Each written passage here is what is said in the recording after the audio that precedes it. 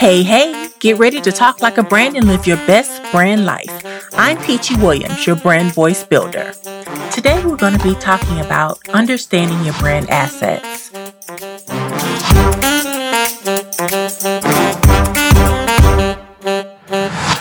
So, creating a timeless brand that's recognized all over the world takes work, right? The one thing you want to make sure of is that it fully represents what your brand stands for. To be honest, it takes companies and brands years to really niche down and create memorable components that stand out to us, their consumers. So you need to have assets that are going to build a strong brand identity. Those are called brand assets.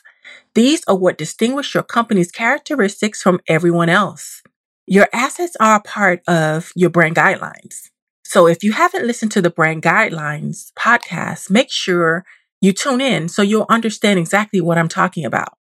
Your brand assets are like elements, colors, font, tagline, packaging, logo, sounds, songs, anything that makes you recognizable. For instance, one of Microsoft's brand assets is their color scheme. You see those colors and immediately you know it's Microsoft or some derivative of Microsoft in their brand. What about Amazon's packaging? Or what about Nike Swish? As soon as you see that swish or the check, you immediately know that it's Nike, right? So there are 6 really important brand assets you need. 1 is your logo. This is critical, even if it's just a word, because it's the first visual representation of your brand, and the key is to keep it simple enough where someone can immediately recognize it. Again, think Nike. The second one is typography. It's the font you use, and it should work with any and all devices. So whether you're on a laptop, whether you're on a tablet, whether you're on a mobile phone, that font that you use should be recognizable immediately on all of those devices. Your typography can be different from your font, but that also means that the typography can be different, but it should work together with those fonts for cohesiveness. The third brand asset, and a lot of people don't even think of this as an asset, is legal. It is absolutely an asset because any contract or legal lingo like your disclaimers and other things on your website should be airtight, right? Not only does this protect you, but it helps you look the part, even if you're just starting your brand. Number 4 is brand colors.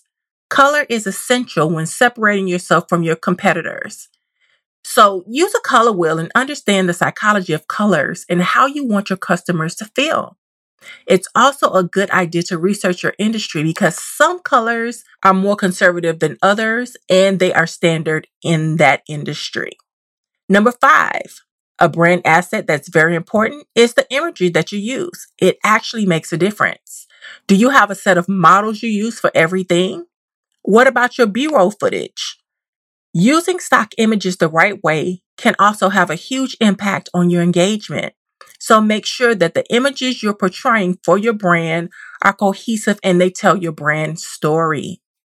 And number 6, graphic elements. If you're using icons, what kind of icons are you using and where will you use them? Are they flat, colorful, simple, 3D? This can also help you establish a strong brand identity. So those are the top 6 important brand assets, and then everything else falls into the mix. The key is in knowing what to create and how to use them effectively. Make sure these assets keep your brand an asset and not a liability.